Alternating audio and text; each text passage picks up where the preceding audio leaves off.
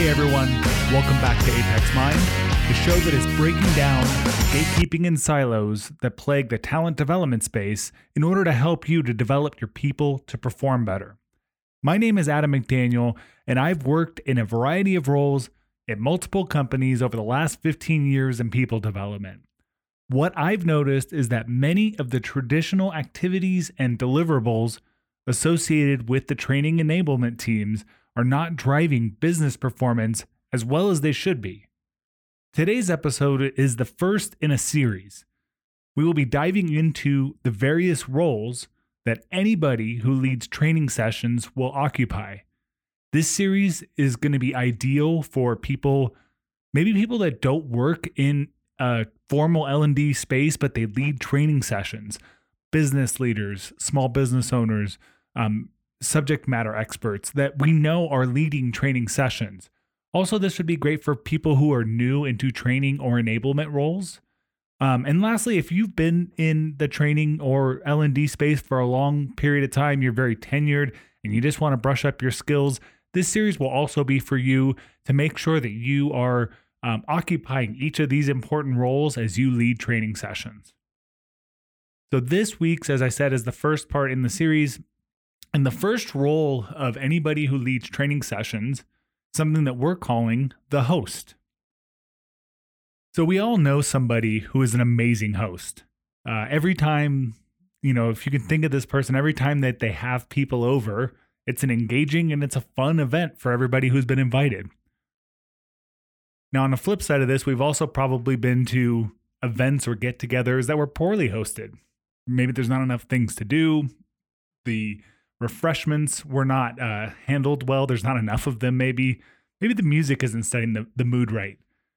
For the purposes of this, I want to have a name. So my ideal host is going to be named Rachel. And the reason why, I don't think she listens to the show, but I have a cousin named Rachel who she loves to host events and she always makes sure it's a great time for everyone. So every time I'm referencing the host, just think of Rachel here.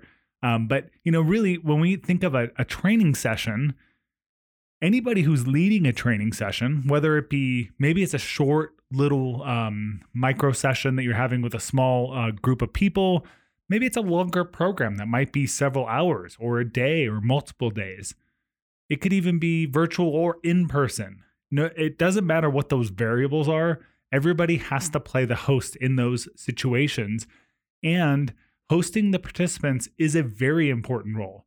It's something that a lot of people tend to overlook or they don't put much time into.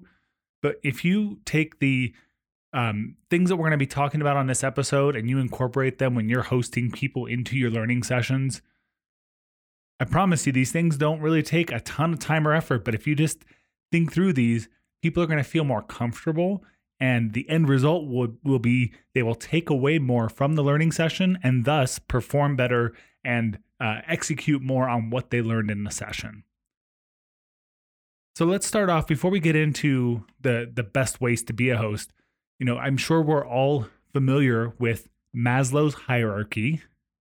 If you're not familiar with it, I would recommend looking it up. This is a commonly referred to thing in business circles or in psychology, just in general, when talking about humans. Now, I'm not going to go over the whole hierarchy, which is shaped like a pyramid, but the base of the pyramid is the largest sections of it, and the things that hold everything else up. And so that base layer is called the psychological layer, which includes things like food, water, warmth, and rest.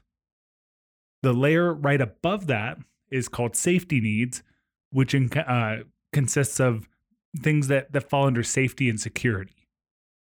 I'm not going to really go any farther up the hierarchy because really just those two areas there are what are mainly controlled when you're in that host role. And so those things, if your psychological needs and your safety needs are not being met, all those higher level things that kind of help with belonging and learning and executing things, those aren't going to matter if you don't have your physiological needs or safety needs taken care of. So I highlight that because that's why this role is so important. If we're neglecting those needs, then really all the other things that we're doing are not as important, because if people need those things to be taken care of before they can start thinking of their higher order needs. So let's jump into the things to think about when you are a host so that you can make sure that you're meeting those actual human psychological needs for the people that are attending your learning sessions. So the first thing to consider when you're a host is the location. So just like my cousin Rachel, or really any good host, the location has to be prepared and set up properly for the event. If you've ever been to an event that's at somebody's house or at a third-party location, another location, there's a very big difference between that location being set up properly, communicated to people, welcoming, things of those natures. That helps to set the stage and the mood for the actual event. And so when we think about a learning session, and I'll separate this specifically into in-person and virtual, because there are some different considerations for the two. But either way, whether it's in-person or virtual, that location has to be set up properly for the people you're hosting in the learning session. So starting off with a face-to-face, in-person learning session. So first off, we want to secure the location. You got to have a place, and it has to be potentially scheduled, booked out, and ready.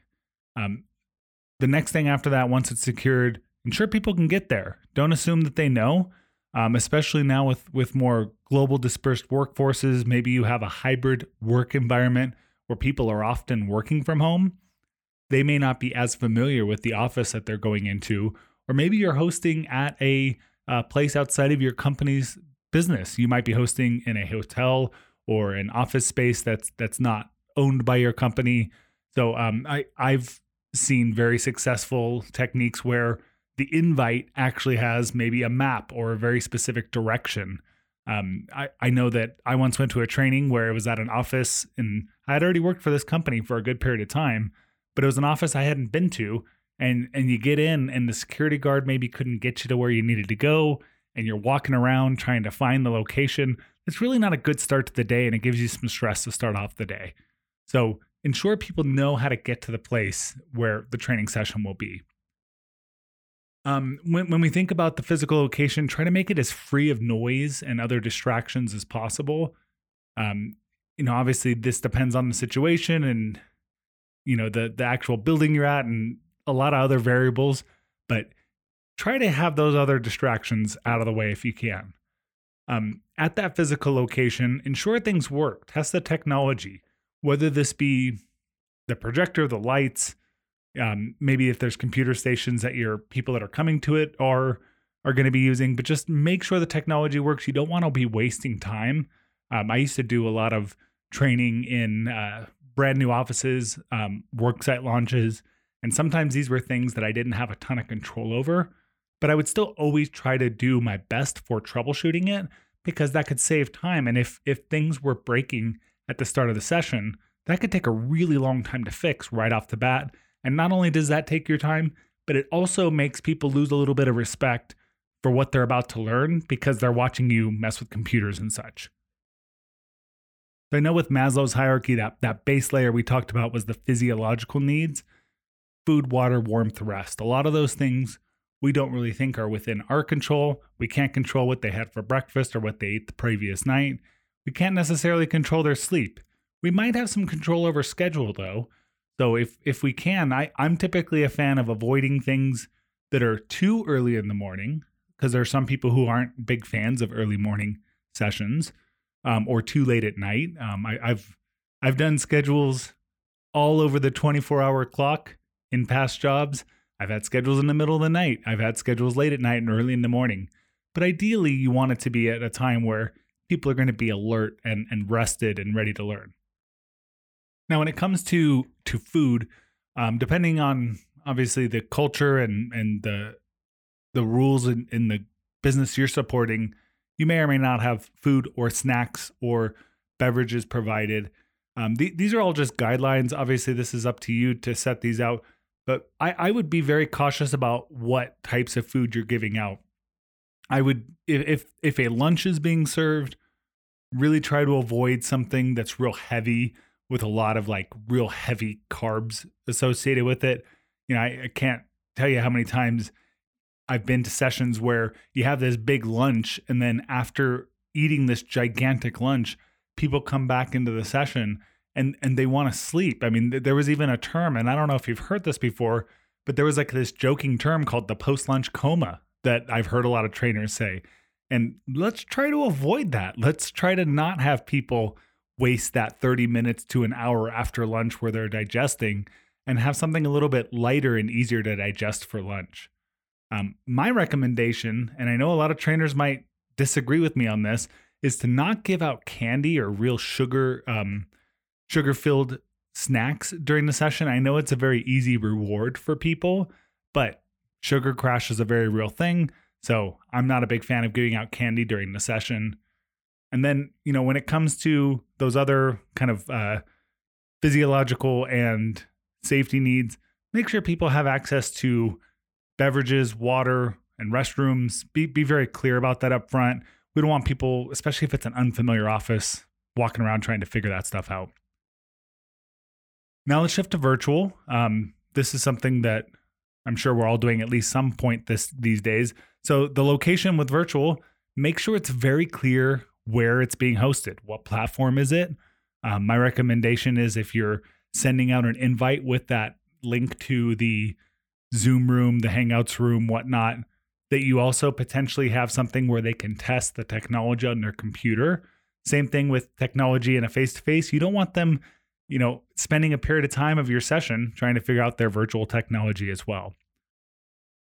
And then with the virtual environment, this depends on your platform. Each platform has obviously different specific technologies, but all those same things that we just talked about, make sure that they know the lay of the land. I'm a big fan of giving a very brief kind of overview of the technology, the sections, how do they raise their hand, how do they interact with the chat box, things like that. Do a real brief overview at the beginning. Make sure, now, if you're doing virtual, you should absolutely be sharing your camera, but be conscious of what's in the background. If you have a very distracting background, maybe do the blur background feature, something like that. Make sure it's not distracting. Make sure the technology is working for everyone before you start. And then also consider like the varying bandwidth of different internet connections. So if someone's having maybe low bandwidth, maybe turn off your video if you have to, if you're interacting with folks who might have slower internet speeds, or don't have as many features going at once. I know I once used Adobe Connect as a platform, which is a very feature-rich platform, but it's also a very bandwidth-intensive platform. So just be conscious of that depending on who your participants are. All right, so after we take care of that first item, which is the location, the second role of a host, or the second duty of a host, is to make people feel comfortable. So just like my perfect example, Rachel, when she has people over at her parties, she wants to make sure each group is feeling comfortable and they're having a good time, checking in with them. They know what, things are going on at the party and what they can do. The same type of idea as a host of a learning session. Some of this does bleed into those things we just talked about in the location category, but specifically with making people feel comfortable, one thing that is important is balancing people's stress and apathy. And I don't necessarily think stress and apathy are on this spectrum, but I think most learning sessions, especially the virtual ones, people are a little too apathetic and bored. They're not engaged. We'll get into in some future roles of a person leading a learning session, how you can be more engaging, but specifically just make sure people don't go too far into the stress category or too far into the apathy category. I'll talk about apathy first because I think that's a bigger problem for more people who lead learning sessions. So, people are often too bored and disengaged. We like I said, we will talk about in the other roles engagement techniques, but also consider, depending on what their job role is, Some people may not be happy being in the training session. Let's say someone who works in sales and they don't want to be away from selling. They think that being in training is a waste of their time. So certain people might feel apathetic because they feel like their time is being wasted. So be conscious of that. And if you need to ensure that they're getting their value out of it, or they know what the value is so that they have more reason to be invested and engaged. Now, on the stress end, I would argue that most trainers or most people leading learning sessions don't add enough challenge. They don't push people enough. But in regards to stress, we definitely don't want to go too far. We don't want to stress people too much because people will not feel safe. They will not learn if they're too stressed. And so some ways or things that can lead to people feeling stressed in a learning session. First of all, too much challenge. Maybe you're expecting more of people. They might have just joined the company and you're expecting them to jump in, or there are unclear instructions or expectations. Maybe the environment's unsafe. This is probably pretty rare in professional environments, but I know I've seen this before. I used to work in some call center spaces, and you had people who, surprisingly enough, at work would even be, they have some kind of beef from outside of work. And someone in there feels unsafe because there's another person there that might have threatened them outside of work. So just be aware of those types of things. Make sure people feel safe. Or I've even interacted with people who maybe they have something going on at home or something that is making them not feel safe at home. They come to work and that issue that's happening at home is still impacting them. A couple other things that can add to stress. Being sarcastic, and I know I say this, I'm a very sarcastic person in general, but maybe not being sarcastic towards the people in my learning sessions or doing anything at their expense. And then another thing that makes people stress is unclear expectations. So when setting things up, giving instructions, giving people time to work on things, just make sure it's very clear what they're supposed to do and how do they do it. Some ways to reduce stress. First of all, make sure it's a calm and comfortable environment. Maybe they come in and there's some good music to set the stage.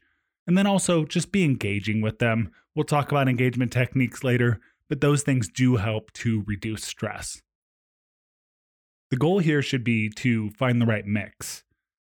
The goal would be to have people be both engaged and challenged at the same time, and finding that balance so that people are neither checked out or apathetic, or we don't want to make sure that they're too challenged as well. All right, the third thing that you can do to be a good host is to treat your guests as adults. And what I mean by this is that, unfortunately, I see a lot of people who lead training sessions that think that they're a teacher and that it's a classroom environment. And that mentality leads people down this road where they are the adult and the people that are learning are children. And it really, the outcome of that is a lot of behaviors that really should not be happening in a room full of adults. So let's get some examples of some things that we want to do or not want to do. First off, generally, if people are a few minutes late, if people need to step out to take a phone call, as long as it's respectful and not being done too much, maybe they need to go to the restroom, or there's a really good reason why they have to leave early. I really don't think most of the time we should not be treating them as children. You might have something at your company, or maybe there's some compliance thing going on where you have to be a little bit more strict in certain areas. But in general, most of the time you can be flexible. And I really, really stress this because you're an adult and they're adults.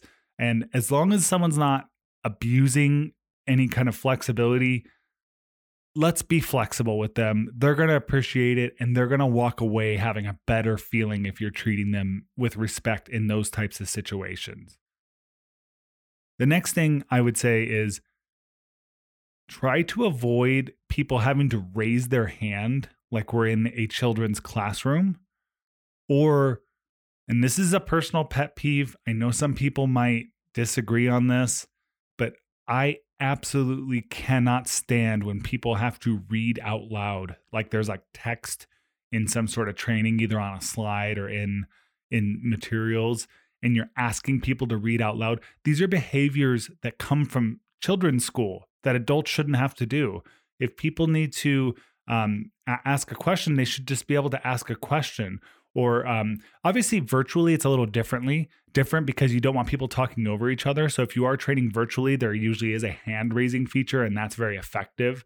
So I think the avoiding hand raising is more of an in-person thing, but the reading out loud, I can't tolerate it. Have them read to themselves and have someone summarize it. It's so much better of a learning technique than someone reading a paragraph, because the facts are, when the person who's reading out loud, that person's not learning because they're just focusing on not messing up. And then everyone else isn't learning because they're just listening to that person, seeing if they're messing up. So reading out loud is absolutely terrible, and I think it should never be done. The next thing, as far as treating guests as adults, show them respect. That enough said there. Pull from their experiences, which we'll get more to this in the other training roles, but it is a really good technique to pull from people's personal experiences, but it also helps treat them as adults. And then lastly, find ways to stimulate the senses and to get people engaged. So if it's appropriate for the situation, have some kind of music in the background, either as they come in or in the background of activities. If you're doing a virtual training, have sight and sound. Don't just rely on a screen share for virtual or a PowerPoint in face-to-face. Have something that's a little bit more engaging than that, so that it's not just a very basic presentation.